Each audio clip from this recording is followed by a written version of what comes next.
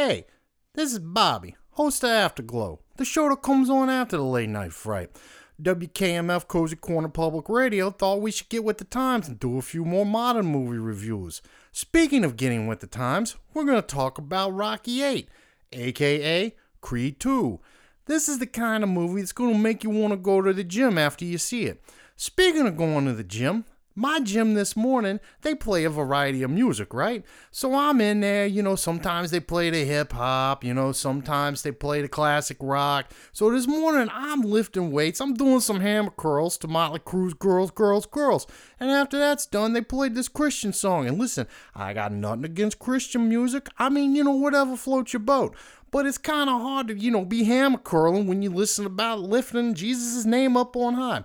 Anyway, I digress. Moving on. The movie Creed II. I would say that it's probably one of the more manly masterpieces of modern times. Michael B. Jordan, not to be confused with the guy that played basketball and won all them trophies, even though he wasn't that very good at baseball, he gives a really good performance as Adonis Creed, the son of Carl Weathers' Apollo Creed. The guy that gave the Italian stallion his shot way back in the day.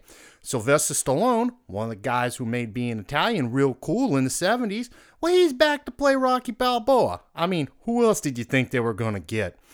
Dolph Lundgren, the guy who played Ivan Drago, well, he looks like a total badass in this movie. And I thought it was refreshing to see a guy who was a comic book cartoon type villain in 85 have a real character arc and even, little spoiler, a bit of redemption. Creed II, it's a really great movie about fathers and sons. Stallone has said that it's very Shakespearean in its nature. Now, I myself have never read Shakespeare, so I'll just have to take the stallion's word on it. Ryan Coogler, the guy who wrote and directed the first Creed movie, Rocky VII, I think it is. Well, he was too busy making that Black Panther movie, so he couldn't come back, but he executive produced it. His friend, Stephen Capel Jr., I think he did a really good job with the fights in this. I really felt the pain, the excruciating pain of every blow in that ring. I mean, I was sore after I watched it. It was so painful, it reminded me of my first and third marriages. Although technically the third one doesn't count because the Mexican judge didn't sign the paper. But I digress. Moving on. Whereas Rocky IV was about change and how we all need to change, and it was also about Apollo having a midlife crisis and fighting a guy he never should have been in the ring with, this movie seems to be preoccupied with your legacy. Not being worried about what came before you, but worried about where you are now and where you're going. It's pretty good in that respect. Kind of reminds me of that Shakespeare line I do know, to be or not to be. And that's the central question of Creed II. Will Adonis be or not be?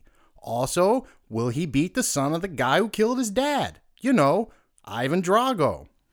Stallone's Rocky Balboa is a far cry from the guy that climbed up a mountain in Rocky IV and yelled Drago's name. He seems to be channeling Burgess Meredith a little bit in this movie. The guy who played the Penguin in the Batman TV show and was always in Rock's ear going, "You can't win, Rock." He gives a very touching performance as an older Rocky Balboa. It's really kind of moving. It's a nice companion piece to the first Creed movie, Rocky VII. There are some great supporting performances in this movie. From Ivan Drago, Dolph Lundgren, the badass. Florian something another, the guy who plays his son Victor. He has a nice arc in the movie too, and you really feel for the kid. Plus, there's Tessa Thompson returning as Bianca. She was Valkyrie in that Thor movie. And Felicia Rashad, Dr. Claire Huxtable herself, and she dispenses some motherly advice in this movie, and it's nice to see her interact with Rocky Balboa. It's nice to see a movie that's actually about something. It's not preoccupied with explosions, Maybe you could say it's preoccupied with hitting the other guy harder, but at the end of the day, it is about something, and it comes to an emotional climax. Have a hanky ready. It's really nice. It'll make you either want to call your dad, or at the very least, like I said, going to the gym. Maybe do some hammer curls and Motley Crue's Girls, Girls, Girls. Is it a perfect movie? I do not know.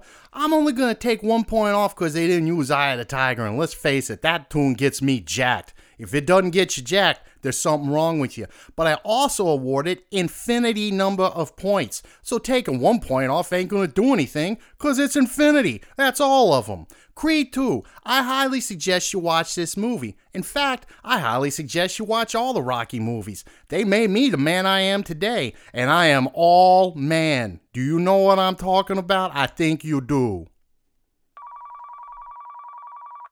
Of course, I get a phone call when I'm on the air doing a movie review.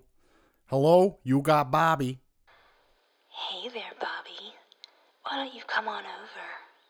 I made chicken and waffles and Top Gun's coming on. I'll be waiting for you, stud. Well, she just said the magic words. I like chicken and waffles, but I really love Top Gun. I'm going into the danger zone. I'll see you next week when I review another modern classic, American Pie. See you then.